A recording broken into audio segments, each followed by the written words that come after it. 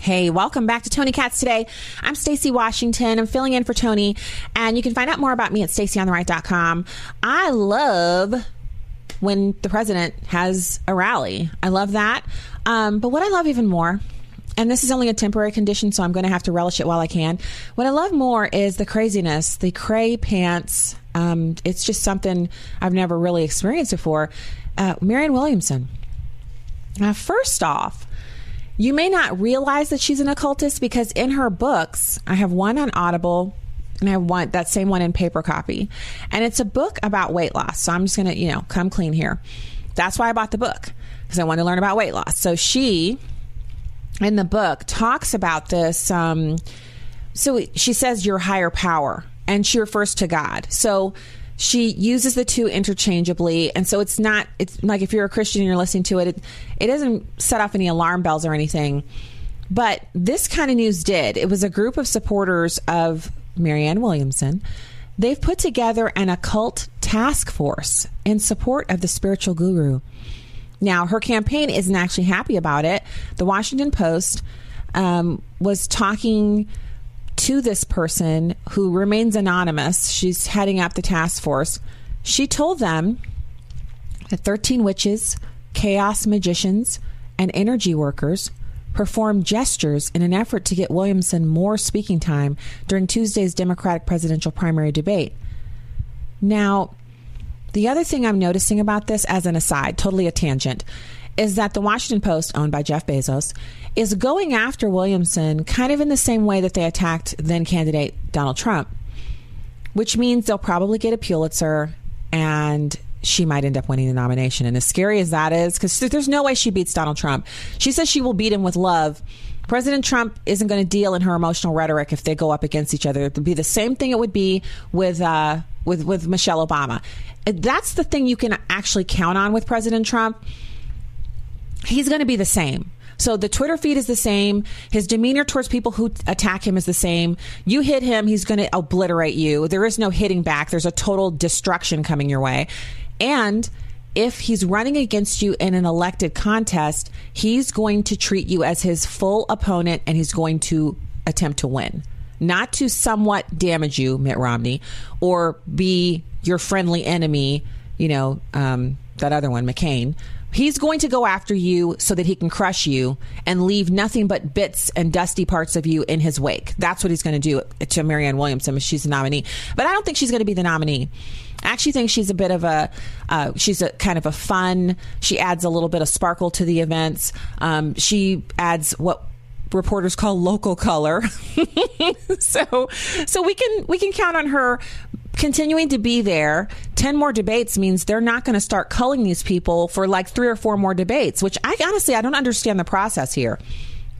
It is possible that they don't understand how beneficial it is to the Republicans if they have 10 debates, because 10 debates, that's 10 additional showcases of the lunacy of the policies that Americans don't want that they're pushing forward. So we'll see how that works out. So I kind of segued into, and I'm going to have to re-segue into it. We were talking a little bit about the president's reaction to being called a racist and his response that criminal justice reform is something he was able to accomplish and not President Obama. And I was moving into kind of just a brief touch on this whole discussion about reparations. Antoine Tucker is running for New York 14 congressional district, which happens to be run right now at present by AOC. And he's one of a handful of candidates. Cherie Murray, I interviewed her on my show about 1.5 years ago. And so she's running also. There are some other candidates in the mix. I think there's 4 or 5 of them. I think you can go to campaigncorner.net and find out more about that. I'll make sure about that website here on the next break, and I'll firm it up for you. But he has an interesting take on the reparations. He says the DNC should pay the reparations because they started the KKK. They were for segregation. They were against integration before they were for it. They were the party of slavery, and so on and so forth. He gives this big rundown about it in this video that he posted online. And I love his take on it because reparations, if they're ever paid out, which we know they won't, because when Democrats were in charge of all 3 parts of government, did you hear any one of them, even the lesser known Democrats, did you hear any one of them talking about reparations? No. Did you hear anybody at CNN or MSNBC talking about reparations when Democrats controlled all 3 parts of government? There's a few things they didn't do. They got health care done. They rammed through Obamacare, but they did not address illegal aliens, the dreamers, any of those people. They did not address reparations. That's how you know it's not a serious conversation. When a party holds all three parts of the government and they don't get something done, it's either sabotage on the part of some of their membership, or it's because it's not a priority for them. And so reparations are not a priority for the Democrats. They are simply a tool to agitate and motivate minority voters, specifically blacks, to get them to the polls. They understand how historic the election of President Obama was, but it also presented them with a unique problem. They had record high black voter turnout, and then now what? It's fizzling out. And Black Lives Matter. Yeah, I said it. When's the last time you heard anything about Black Lives Matter? Yeah, the reason you're not hearing about it is because the leadership of Black Lives Matter and most of the people who were a part of it, they're very dissatisfied with the results they've gotten from the Democrats. And I think the disillusionment has resulted in a lot of them, for the first time in their lives, realizing Democrats don't give a care about them unless they're in the voter booth. Outside the voter booth, they don't know black people. Democrats don't actually know or spend time with black people. I mean, just ask them. The ones that do, they have such a martyr attitude. And if you know what is one thing I absolutely would never be able to stand, is if I was friends with someone and the attitude of that friend every time they're around other people is like, yeah, I'm friends with Stacey. As if, you know, it's some kind of like, I put up with the absolute, you know, it's a dastardly hard job that I have to do, but I'm her friend. I put up with the slings and arrows. I'm friends with her.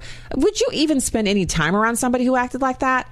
Friendship is a privilege. So if you want to act as if you're a friend or an ally to black people, how about being friends and allies with black people on the same level that you're friends and allies with everybody else? You share things in common, you're friends. You don't share things in common, you're acquaintances, or you don't know each other at all. But to actually act as if you're a martyr because you are a part of the black community or you're an ally of black people, you can keep that. I don't want any parts of that. So, and I don't know why anybody else would. Why would anybody want to be friends with someone who felt they were a victim and their friendship was some kind of a, you know, just magnanimous gift that I should be so grateful to receive? Keep your crappy friendship. I don't need friends like that. I have the best friends. I have the best people. So, you know, that leads to whether or not we actually would be the source of the reparations. So taxpayers are the source of government funds. So any reparations that are paid from the U.S. government would come from taxpayers. So if you're asking me, do I wish to pay myself reparations by funneling my money through the government so they can take a whole lot of it and just squeeze a few pennies back out to me? No, I don't want to do that. And anybody who has two teensy weensy, slow firing, misfiring, like sometimey brain synapses. If you just got two working, you know that reparations that come from the government are actually coming from you, so you're paying yourself. So why not keep your own money and just invest it, or at minimum put it in a savings account, or buy some cowgirl boots with it? Why send it to the government to send to other people who haven't worked for it? Because you're not going to get any back. That's the rub. Reparations, no matter what amount they designate, it will ultimately be on the same progressive taxation system that we're all suffering under now, which means the more money you make, the more the federal government punishes you for your success. And that's also a load of garbage that I don't want any parts of, but I'm forced to participate in. So if you have any sense at all, you know that this would be the enshrining of a division that we've already overcome. We've already had reparations. The black community in America has already had reparations. And I've discussed it at length in other programs. I will just surmise it to say, in the big scheme of things, if you think about how can we bring people together, because I hear the Democrats talking a lot about how they want to take the office of the presidency, and they want that person who's the president to heal the racial divide. Well, we had the first black president, and we came out of that more racially tense and divided than we were before he was the president. So it's not a black guy who can do it. So now they're saying one of their other team members can do it. Maybe Kamala Harris, who's not even black, or any one of the others. Pete Buttigieg, who's, he's the first gay guy who, he's going to heal us. No, he's not. Any of them. Bernie Sanders, who his only two voice levels are yelling and screaming. He's going to heal the country? I don't think so. He said he would go to the Middle East and meet with the leaders there and bring peace to the Middle East. What is he, like somebody from the biblical era? Like, how is he going to bring peace to an area that's been at war for the entirety of the existence of humanity? So I just think that the conversation is being framed around the wrong things. What I find to be the most unifying is when people choose to be with each other surrounding causes, ideas, activities. You know, sometimes it's the friends that you have. If you look around, some of them are there because they have the same kids that you have. Some of the friends that you have, you're friends with them because you were in a class together in college and it was the worst class you ever took and you had the worst instructor ever and you survived it along with that friend. You know, a bunch of people dropped out, but the ones who stuck the class all the way through, they're friends forever. You've been through the fire together in some way, shape, or form. Or maybe it's someone that you met in a club, you know, book club, discussion club, you name it. You hike together, you work out at the gym together, and you're always on the treadmill next to each other, whatever. These are choices that we make, which means the relationship is by our own choice and it can grow and flourish under those conditions. Reparations will divide us. Because then we'll have to it's the same thing that happened after Barack Obama was president. While he was president, people started looking at each other and wondering, do you think I'm a racist?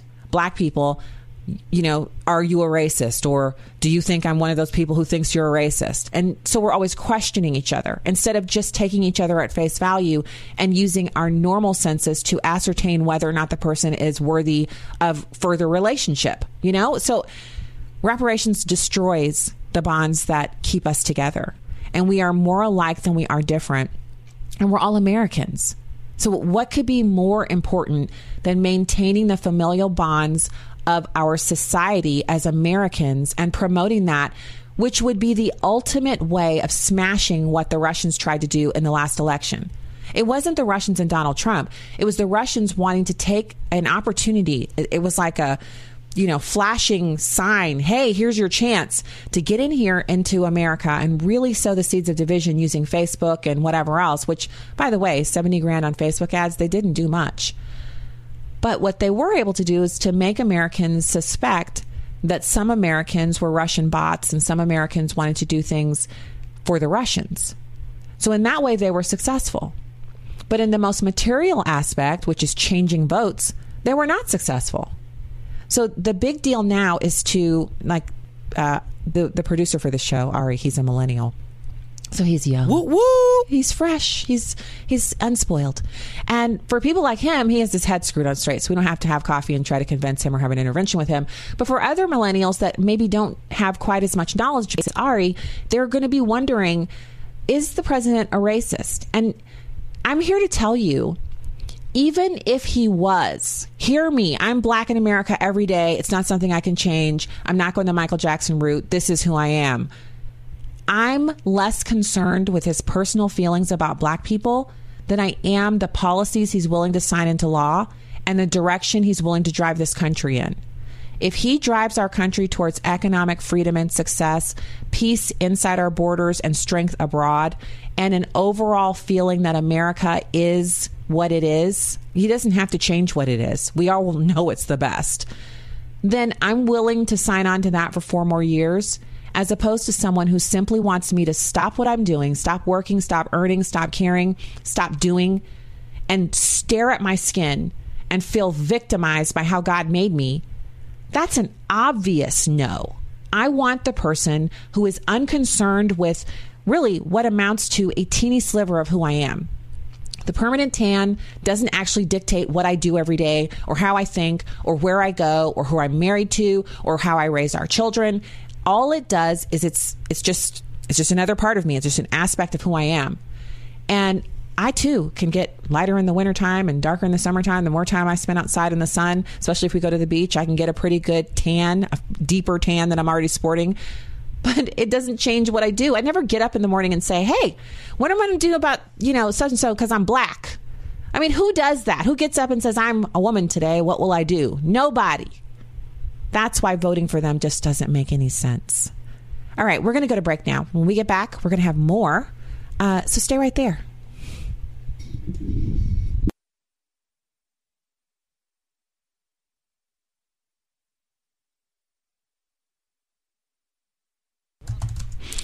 Hey, welcome back to Tony Katz Today.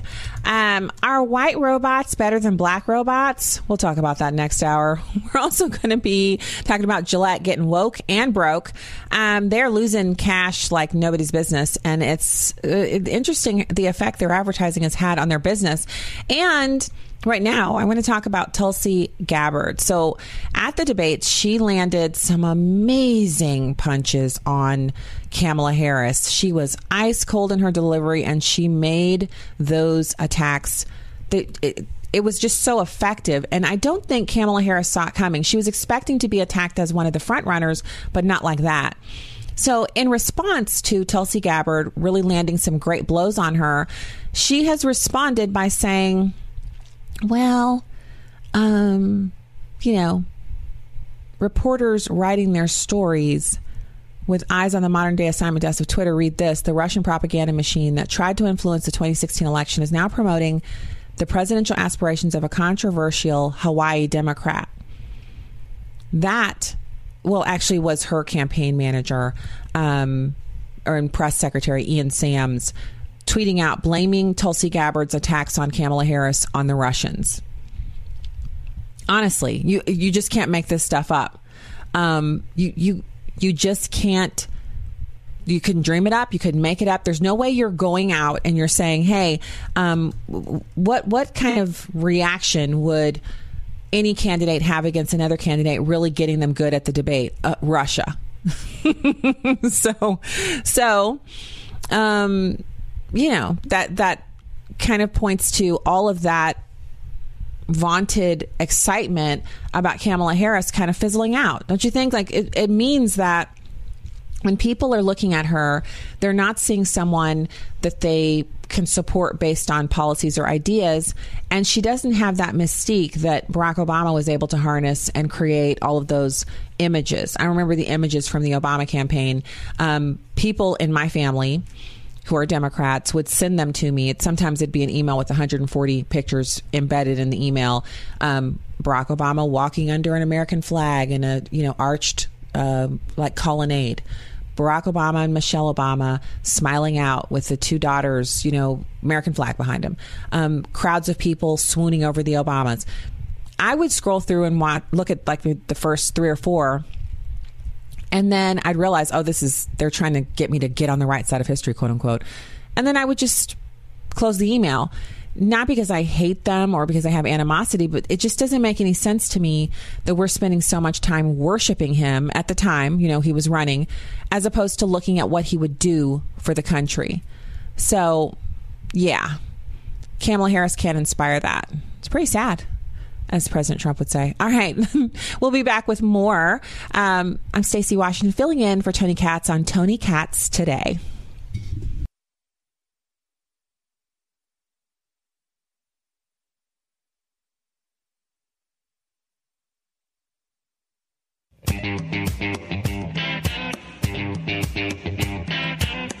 Live from the heartland and the crossroads of America, it's Tony Katz Today.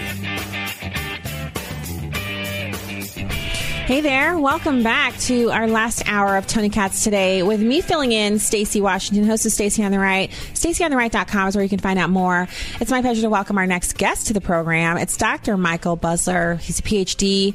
He's a public policy analyst, economics expert, and professor of finance at Stockton University in New Jersey. He's also a featured columnist at Newsmax, The Hill, The Western Journal, and townhall.com. Hey, Dr. Busler, thank you for joining us today. Well, thank you for having me. It's my pleasure to be here. So this has been a pretty interesting week as far as the Fed is concerned. The Federal Reserve actually announced that they were cutting their key interest rate Wednesday for the first time in a decade to counter the impact of Donald Trump's trade wars, the low inflation, and global weakness. What does that mean for regular, everyday Americans? Well, it's good news for anybody borrowing money, anybody saving money. It's not the best news. It is something. I believe the Fed did take the correct action. Recall when President Trump got into office, his first goal was to increase economic growth. And the reason was that the prior administration their policies were not geared to economic growth, and as a result, we had a very slow growth, really, for the decade prior to Trump getting into office. So Trump did what he could to get economic growth. He reduced regulations, reduced taxes for everybody, and the economy started to grow. However, the Federal Reserve started raising interest rates very aggressively. From the time President Trump was elected until the end of 2018, a 2-year period, they raised interest rates 8 times. Now, granted, they were very low, but bringing interest rates up that fast ended up really slowing economic activity. So I think the Federal Reserve took the right action. They realized they were much too aggressive with raising interest rates, and they brought it down 1/4 of a point.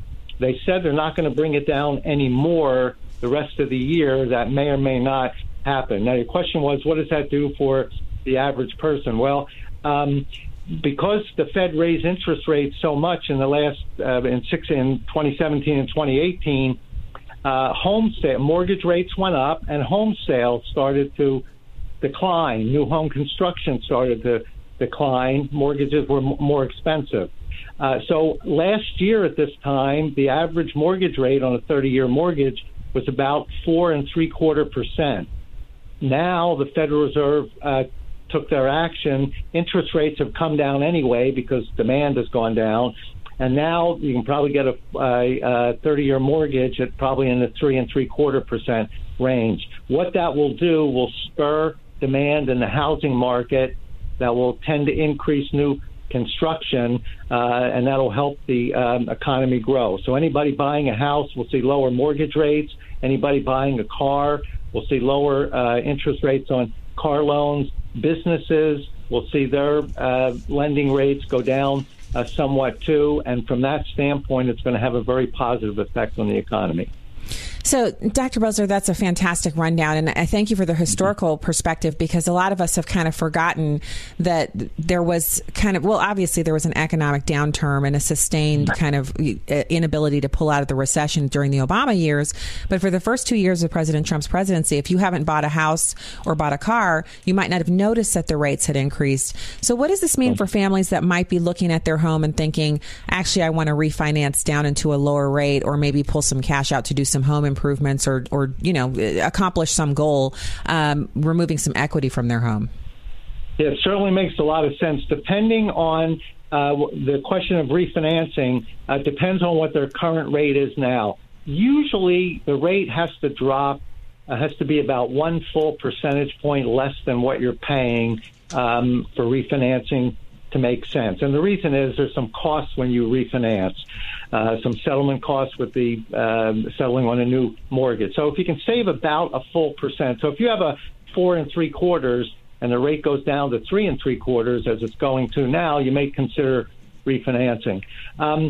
If you have plenty of equity in your home and you want to pull some of that out for a number of reasons, paying bills, expansion, et cetera, whatever you want to do, those rates will be lower also. So it'll make it a little easier for you to do. The other thing is there should be more loan money available, and the reason for that is when the Federal Reserve started pushing up interest rates, they reversed what they called their quantitative easing. And the quantitative easing done back in 2009, 2010 was they simply expanded the money supply to try to get the economy going again. Well, during Trump administration, they did the reverse of that. They started shrinking up the money supply, which again tends to slow economic growth. They've said they're going to slow down or perhaps postpone some of that for a while too. So I expect to see some positive signs in the economy in terms of economic growth picking up, and in terms of anybody needing to get any kind of financing for whatever reason, those rates are going to be lower.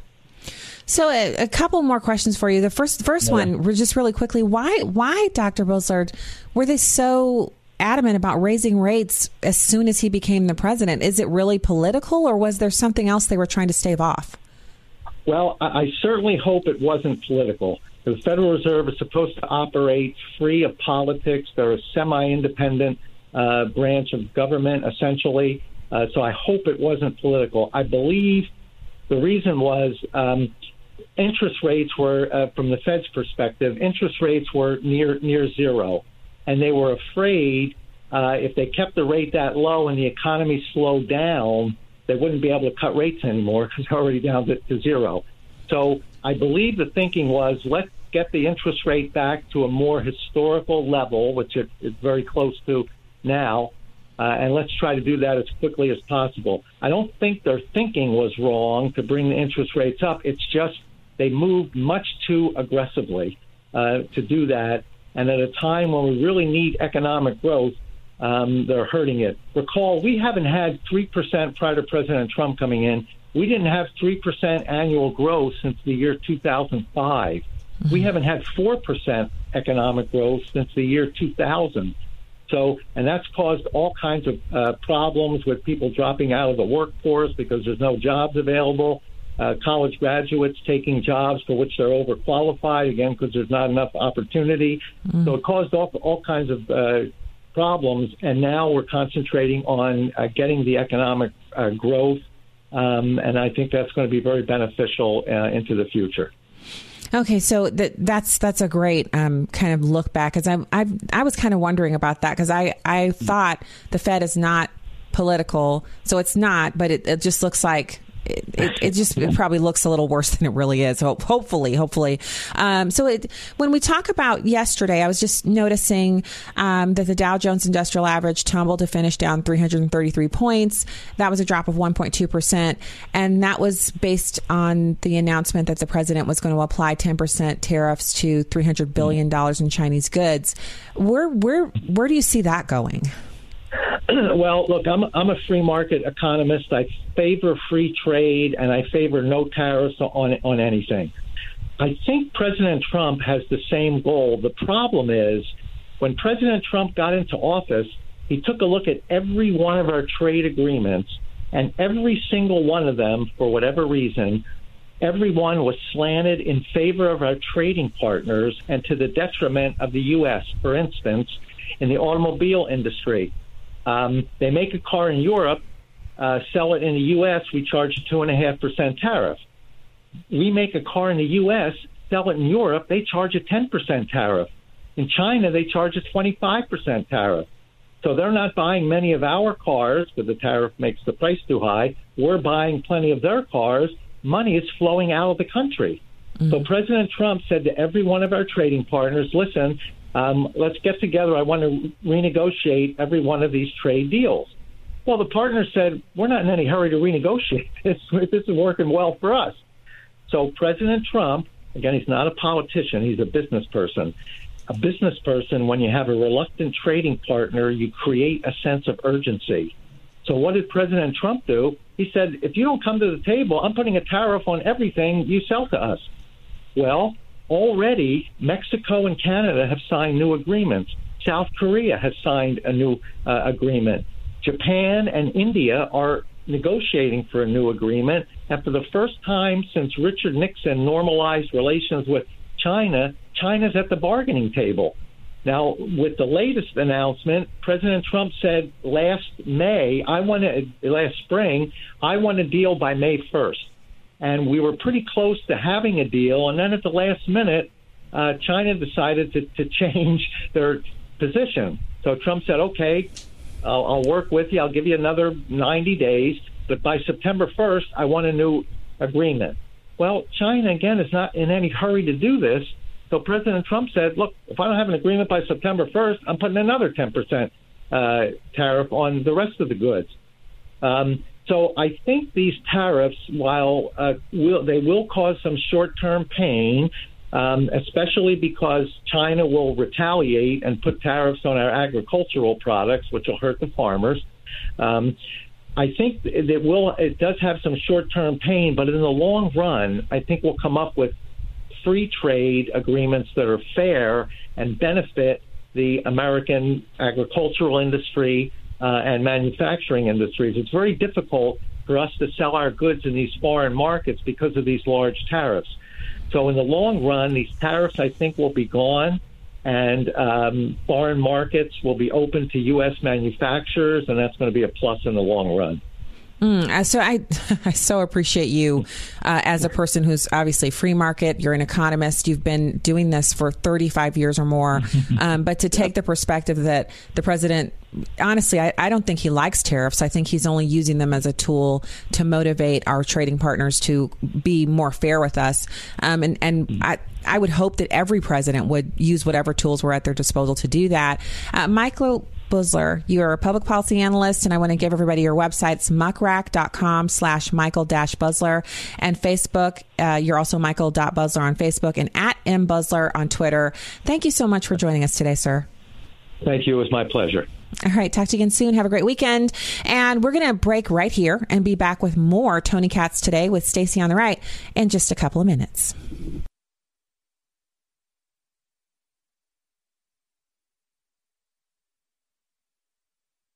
We are back, and I've just had such a great time chatting with you on a Friday morning afternoon, about everything going on across the country. And that leads us to, I just thought this was so interesting. So Senator Lindsey Graham went on one of the shows, and he was talking about the Department of Justice not prosecuting Comey for mishandling the memos. Now, full disclosure here, I'm an Air Force veteran, and I distinctly remember being young and having my BDUs pressed to the consistency of cardboard and my boots shined up to a glossy finish and sitting in a training session on handling classified documents. Now, I only held a secret security clearance. So that meant, I could see secret things. Top secret, I couldn't see them.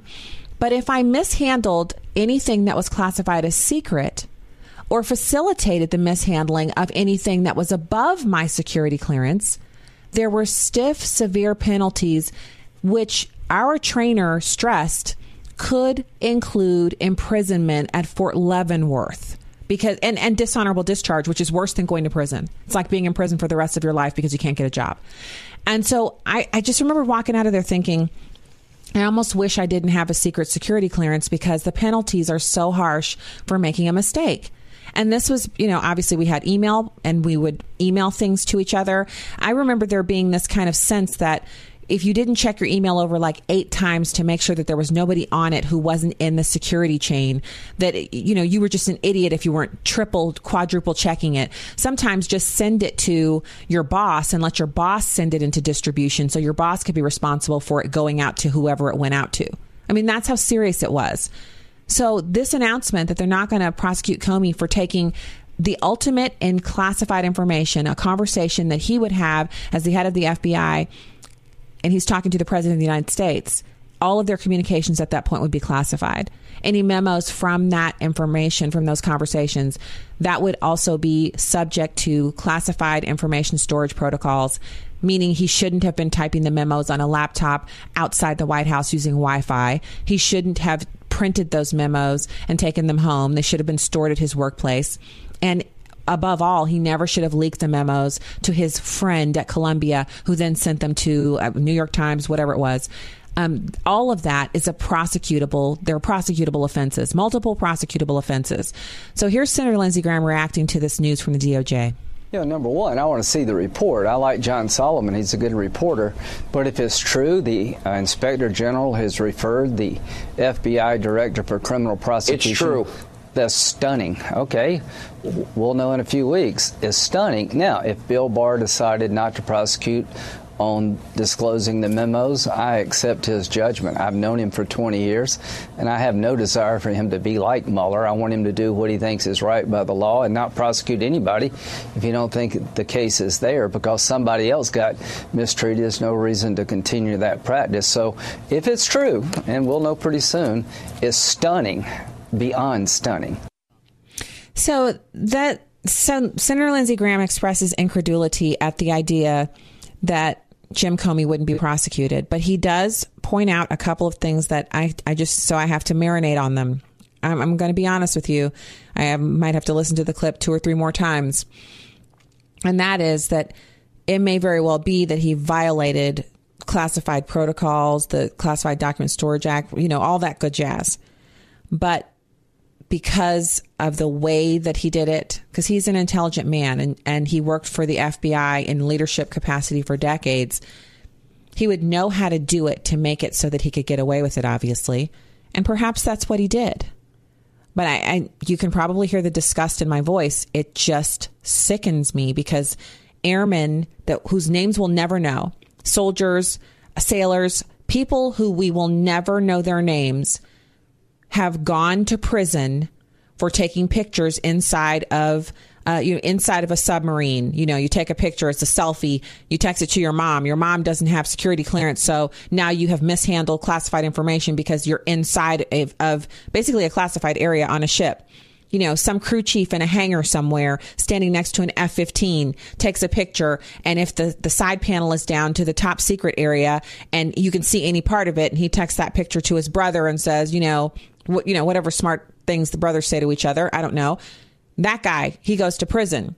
James Comey is in, the Redwood Forest looking up at the sky, pondering how much of an idiot he is. And he's going to get to keep doing that while people who've actually served this country honorably and have made a simple mistake go to prison for their simple mistake where he intentionally took information that he knew was classified and spread it around to get a special prosecutor appointed because he was mad because he got fired. That is not what the founders intended for us when they gave us this Anglo-Saxon form of government and judicial system. And what I want to see is because it can't be that all of them stroll out of this process, witch hunt intact, millions of taxpayer dollars wasted. And not only that, but it's like millions of Americans have some form of PTSD from the witch hunt because they believe that the witch hunt is legitimate, and in seeing the president walking free, they're losing their minds. Now, I get it. Lindsey Graham says he doesn't want to see the same kind of miscarriage of justice that was perpetrated against the president done against James Comey. But the difference between those two individuals is President Trump was innocent. He did not collude with the Russians, nor did he obstruct justice, where James Comey clearly mishandled classified documents. So he can't just walk away because what happened to the president was wrong. That would be two wrongs. And we all know the slogan, two wrongs don't make a right. So I just get, I don't want to get too stressed out about it, but I think it makes a mockery of our justice system, and it takes people, good, hardworking people who have actually signed their name and raised their right hand and sworn to protect and support and defend the Constitution of the United States against all enemies, foreign and domestic, and all other duties as assigned.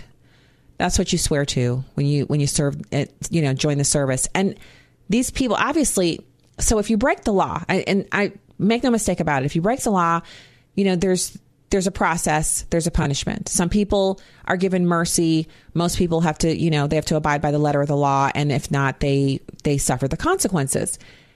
I'm not advocating for people to just get away with doing stuff because it's stupid or because, they served or what have you. But I am also not advocating for James Comey to get away with what he did. All it will do is empower and validate those who are embedded in government right now who have things they want to leak, information they want to share. So, a righteous indignation at the antics of this man who's grossly unqualified to be president. That's how they talk about the president. So it's so funny to see them pontificating on Twitter and social media. Again, I'm not the kind of person who figures, we have to have every single person prosecuted to the fullest extent of the law. But it's clear that James Comey broke the law, and he should not be allowed to get away with that. Not for my sake, but for the sake of equal justice under the law, justice being blind, all the concepts that we're so proud of our judicial system here in this country. I mean, I guess maybe if I'm not seeing it, it's because I'm not woke enough. I managed a way to squeeze woke into the show. So when we get back, we're going to be talking about Gillette. They're a division of Procter & Gamble. They just took a huge write down on their value. I'm going to tell you why and what they can do to right the ship when we get back. Stacey Washington, I'm in for Tony Katz.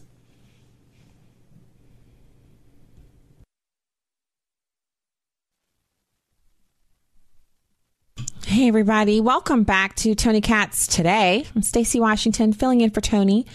And it's a pleasure to be with you. Thanks so much for tuning in. And I was mentioning just before the break that Gillette has had a huge issue. So they just took an $8 billion write down. So the company Gillette, which primarily sells shavers and shaving cream, is now worth $8 billion less than before they launched their We Believe campaign. The question had a tagline: is this the best men can get? It was a statement about toxic masculinity, and it's cost Gillette and Procter & Gamble such an amazingly stunning amount of money. It's just too much. It's just too much to even fathom. And I think it's really interesting for them because they brought this on themselves. Gillette has also, and if you remember, think back to the ad itself. The ad kind of insinuated in no uncertain terms that men in particular should be made to feel worthless, reminded that their needs and desires are wrong under every circumstance, that their instincts are loathsome, that their very existence is a malignancy, and that they're responsible for all the world's ills, whether they want to admit it or not, and also that they should still buy Gillette products. In particular, I kind of coined a little phrase. It was they kind of demonized the act of barbecuing in the ad. That was toxic masculinity. And I said at the time, and I still maintain this stance, that if you're married to a man who can't barbecue, your man has a deficiency. It can be rectified, but your man will need some barbecue training. And if you're dating someone and they can't barbecue, you need to get you a man who can barbecue. Someone who can belly up to the grill and turn out amazing barbecued food. And he does it happily and joyfully, not because he's a man, but because he enjoys the process. Because I like barbecuing too, but my husband is the master at it. And I think it's just something fun to be able to kind of joke around, but to know, hey, if he says, I think we're having barbecue, all of us, our eyebrows are up like, what? Awesome. Let's do it. So that's what I'm interested in us believing as women, that it's okay, not just okay, but it's great for men to enjoy pursuits that are kind of unique to them. Not that women can't do those pursuits, but that men enjoy them, and it's perfectly fine. In fact, it's fantastic. And that they're going to enjoy those things without experience any ramifications or repercussions. No pushback. Men shouldn't have to feel bad for being men. In fact, they should feel awesome about it. Why not? Why not feel awesome and experience everything that being a man really is? I'm all for it. And if you're not, I guess the question is why? So I don't know if you saw this earlier in the week. The FBI actually warned that conspiracy theories are a domestic terror threat. And this sounds like some old holdover from Comey stuff. And the domestic terror threat that they're referring to is the Q movement. So you might have seen people typing in the initials of where we go one, we go all. And it's kind of like a little moniker, like it's almost like a little hello, hello. I read the Q documents. I read Q tweets and blogs and things like that. I see it as being pretty harmless. I see nothing wrong with people basically taking the position that the deep state is a real thing and they want to do something about it. Now, I don't know everything about Q, but they've become more prominent in their display mechanisms. Like one of the images that has gone viral recently is it's a bunch of people at a Trump rally. They're all lots of them are wearing red Make America Great Again hats. Some of them are wearing the shirts. And a guy named David Reinert holds up a Q sign. And the Q sign is a huge Q, but it's painted like a flag. So he holds it up. So Yahoo News actually obtained a document from the FBI Phoenix office warning that conspiracy theory-driven domestic extremists have committed several violent acts and should be considered a terrorist threat. Does FBI Phoenix have any documents like that about Antifa? Don't get me started. The document specifically mentions QAnon, a shadowy network that believes in a deep state conspiracy against President Trump, and Pizzagate, the theory that a pedophile ring, including Clinton associates, was being run out of the basement of a Washington, D.C. pizza restaurant, a restaurant that didn't actually have a basement. Okay, so, and again, when we point out the nuances of Antifa, people like Don Lemon and CNN and MSNBC are always screaming about how, well, those are actually fine. Antifa's fine. Any violent elements don't actually represent what anti-fascists really want to convey, which is they don't want fascism. So they defend them. I'm not necessarily defending QAnon, but I'm saying, really, a terrorist organization? So Antifa, which actually cracks skulls with crowbars, sets police cars on fire, billions of dollars of property damage in Berkeley, California, when they were upset over Ann Coulter and Ben Shapiro coming to town. They're not terrorist groups, but QAnon is. QAnon just tweets. No violence, just tweeting. So the FBI, here's a quote, assesses these conspiracy theories very likely will emerge, spread, and evolve in the modern information marketplace, occasionally driving both groups and individual extremists to carry out criminal or violent acts. This is from their document. The document also goes on to say that the FBI believes conspiracy theory-driven extremists are likely to increase during the 2020 presidential election cycle. Okay. Okay. Thank you so much, FBI. But are you saying that it's the people who are holding up the Q sign with the American flag on it? They're the ones that are going to evolve into these violent extremists while Antifa's already violent? It's like, hey, look over here while the violence is going on over there. Don't look over here. Look at the violence and then go do something about it. You're the FBI, for goodness sakes. So the warning is that they're likely to increase, not the terrorist acts will increase. Now, there could be a potential correlation. Let's keep it real. Anytime people get together, there's a possibility that mob mentality or groupthink can play a factor. There could be a correlation between the increasing number of kooks and violent acts that have been committed in the name of one conspiracy or another, but we have not yet seen a Q terroristic act or a Q terroristic threat or any violence that people are like, well, we're beating the stuffing out of you at this protest because we're from Q. It hasn't happened. So the FBI also said that another factor driving the intensity of this threat is the uncovering of real conspiracies or cover-ups involving illegal, harmful, or unconstitutional activities by government officials or leading political figures. The document does not specify which leaders or which cover-ups it's referring to. Now, they're being cautious, which is their job. Kudos to them for doing their job. No upset there. But hinting of real conspiracies or cover-ups or unconstitutional activities makes it kind of clear that they might be falling for conspiracies of their own.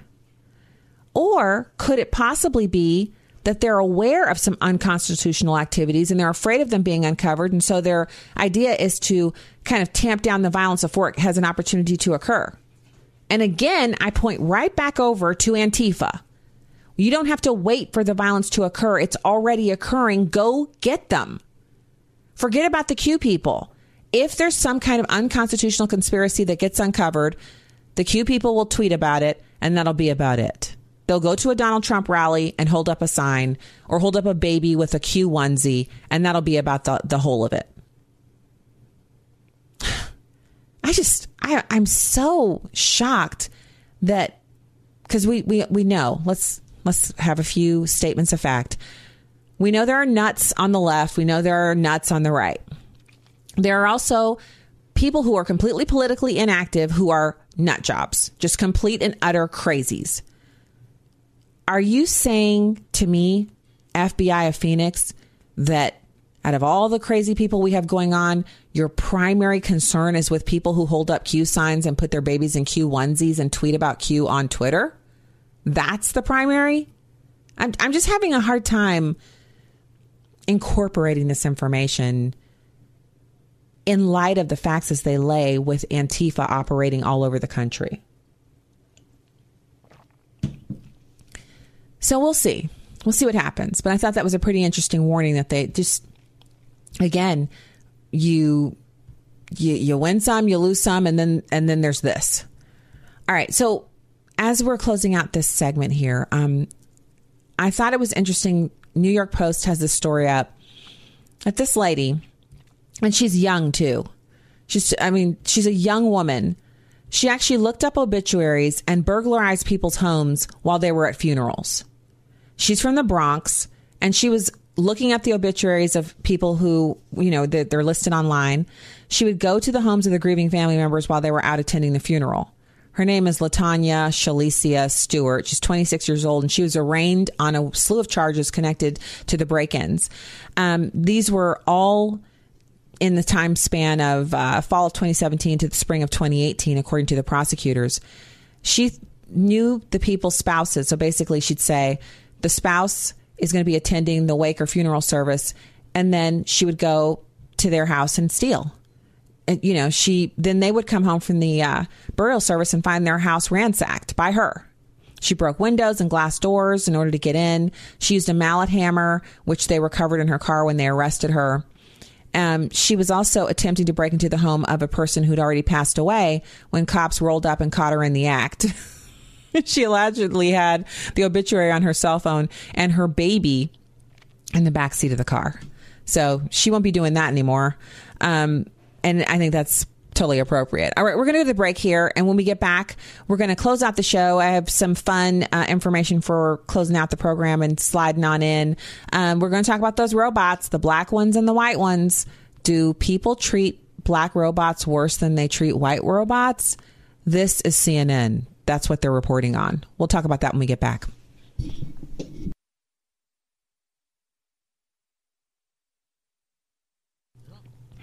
Hey there, welcome back. It's Stacey Washington filling in for Tony Katz on Tony Katz Today. So guess what? We just have a few minutes left in this segment. I had two things for you. First of all, New Yorkers have taken out ads in Iowa asking their mayor to come back home. So these are people who live in a high-rise apartment building. It's apparently luxury units and very nice. And they've had a homeless shelter open up right next to their building. And so they feel it's devaluing their property, and they're having to deal with, obviously, homeless people coming in and out, et cetera, et cetera. And they don't feel that they're being properly treated by their mayor. They're also pointing out in their ad, it's brutal, that he's polling at 0%. So what are you doing there? Come back home. I think it's brilliant. It shows what happens when people they're looking at him, they're looking at what he's doing, and they're saying, you're running for president instead of being here and taking care of your constituents as mayor. And my advice to them is pretty simple. Voting is transactional. If you're voting for someone and they're not working for you, the next opportunity you get, you vote them out. But don't just be mad about it and plan on voting one way for yourself, not just the people in your building. You got to tell all your friends. You got to have some cocktail parties. If your building is posh, invite people over so they can see what you're dealing with, and tell them why you don't want de Blasio anymore. And then vote in someone who, obviously, New York will never have a mayor who's a, dyed-in-the-wool conservative Midwestern Republican. But how about if that person is just maybe like a normal Democrat? Someone who's fiscally conservative and believes in good governmental management over resources that, are the purview of the government. I mean, come on. So I thought it was pretty smart of them. They're clearly on the warpath. And if I were him, he should get back to New York City and start taking care of the problems there. His constituents are owed that much. So I mentioned the whole robot thing. So it's these robots, and they're not all robots are like a steel color. So I don't know if you've noticed this. Maybe they're in Indiana or somewhere near you where you've gone to the grocery store. Maybe you've encountered. It's a beeping robot. It looks like a cylinder, and it's on a base that looks almost like a Roomba vacuum cleaner. And so it will ease up to you and it'll beep. And then it will make a sound like a robotic hello. Like a babyish robotic hello. So this has happened to us at least 3 times at our grocery store, where we've been walking down the aisle trying to get something, looking for something. And I always take one of the kids with me to go grocery shopping. So it'll be me and one of the kids. And we hear this sound, and you turn around and there's a robot there. And when it speaks to you, it's expecting you to say something back, and then it will just kind of roll away. So it's an inventory robot. It's taking inventory of what's on the shelves. But in addition to that, it's engaging people to, see if people are nice people, I guess. I don't know.